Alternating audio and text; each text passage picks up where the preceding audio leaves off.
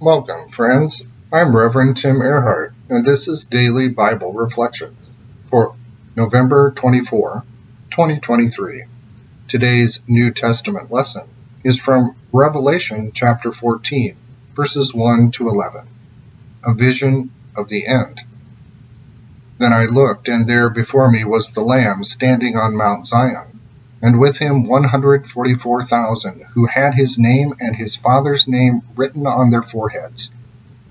And I heard a sound from heaven, like the roar of rushing waters, and like a loud peal of thunder. The sound I heard was like that of harpists playing their harps, and they sang a new song before the throne, and before the four living creatures and the elders. No one could learn the song except the 144,000 who had been redeemed from the earth. These are those who did not defile themselves with women, for they remained virgins. They follow the Lamb wherever he goes. They were purchased from among mankind and offered as first fruits to God and the Lamb. No lie was found in their mouths. They are blameless. Then I saw another angel flying in midair, and he had the eternal gospel to proclaim to those who live on the earth, to every nation, tribe, language, and people. He said in a loud voice, "Fear God, and give him glory, because the hour of his judgment has come. Worship him who made the heavens, the earth, the sea, and the springs of water."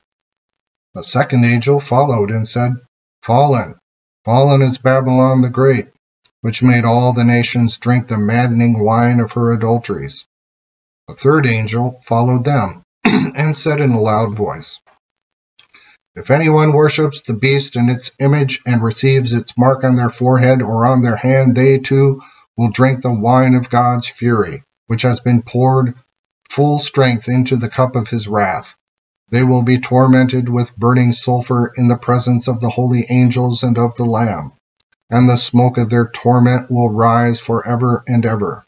There will be no rest day or night for those who worship the beast and its image, or for anyone who receives the mark of its name." New International Version. Throughout the book of Revelation, that is the Apocalypse of John, the Apostle John communicates visions of the end, of God's wrath and human suffering. Yet John also pauses throughout his vision to offer encouragement for the faithful followers of Jesus in the present time who are undergoing suffering, even persecution. The assurance believers have is that God sees their struggle, their devotion. The Lord will protect them, not from suffering and death, but from the effects of divine judgment and punishment on the earth. The Lord will not abandon the believers. Instead, they will share in God's new realm.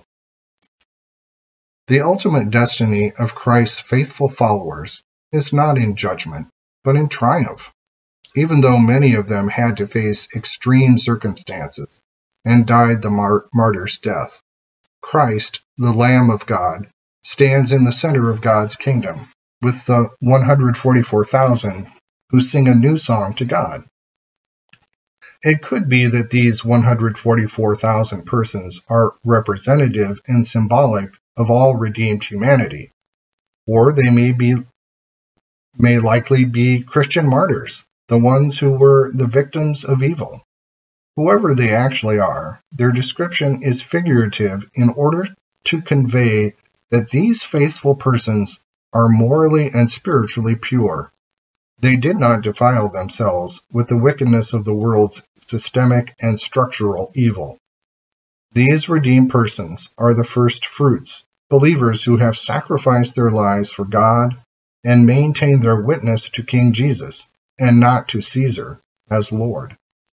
In the Old Testament, every firstborn, both human and animal, belonged to the Lord. The first fruits, the initial yield of crops, were set aside specifically as a sacrificial offering to God. In the New Testament, the concept and practice of first fruits is used as a metaphor for something given to God in advance. So in the book of Revelation, this refers to the harvest at the end of the age. The first fruits are the 144,000 the ones who are the anticipation of Christian resurrection. In other words, there are many more converts to come, people redeemed by the Lamb and set aside for resurrection and new creation. A great harvest of souls comes because of Christ's resurrection. His followers shall also experience resurrection. The Apostle John spoke of 3 angels, each of whom proclaim a coming judgment of God.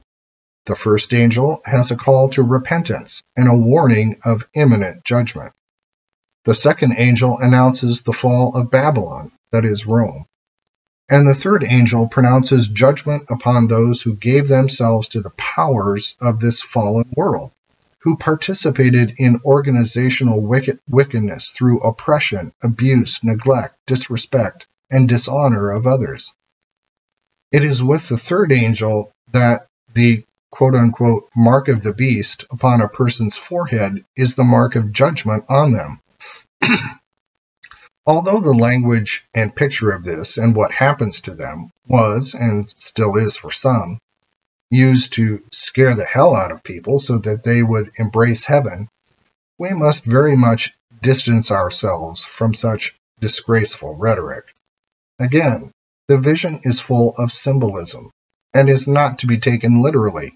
It is John's attempt to convey an otherworldly experience he had in terms which his readers could grasp. The big idea is that those who have become devoted members to the machinations of evil in its various forms on this earth will experience the judgment of God. As they sought glory in this world by any means possible, including using people to keep and hold power, so they will face an inglorious end when God holds them accountable for their wrongdoing and for letting their own hearts become shriveled and dry. This is neither the time to participate in evil nor to procrastinate in making things right, while you still have time to do so. For those holding on to bitterness, it is a time to forgive. For the ones giving in to their anger through hating others, it is now time to humble yourself, repent, and turn so to the right and healthy ways of dealing with that anger. For the persons allowing themselves to be used by others for perpetuating evil in their workplace, neighborhood, or church, it is high time to find your voice, renounce the damaging practices, and speak truth to power. We all must suffer. What it is we suffer for, that's up to us. Almighty and everlasting God, the rightful judge of all things and all people, help us, your people, to be rightly prepared for Christ's coming, through a right confession and a right practice in this life. Enable us to walk in a manner worthy of our calling, so that we might cast the bright beams which radiate from the approaching day of glory into those dark days and nights of suffering. Sovereign God, draw us, we pray, near to Christ and in union with him. May we taste and see the goodness of the Lord, be strengthened in faith for the trials and tribulations which lie before us. Bask in the love of Jesus and hold fast to divine promises and our confession, especially since the end of all things is at hand. Amen.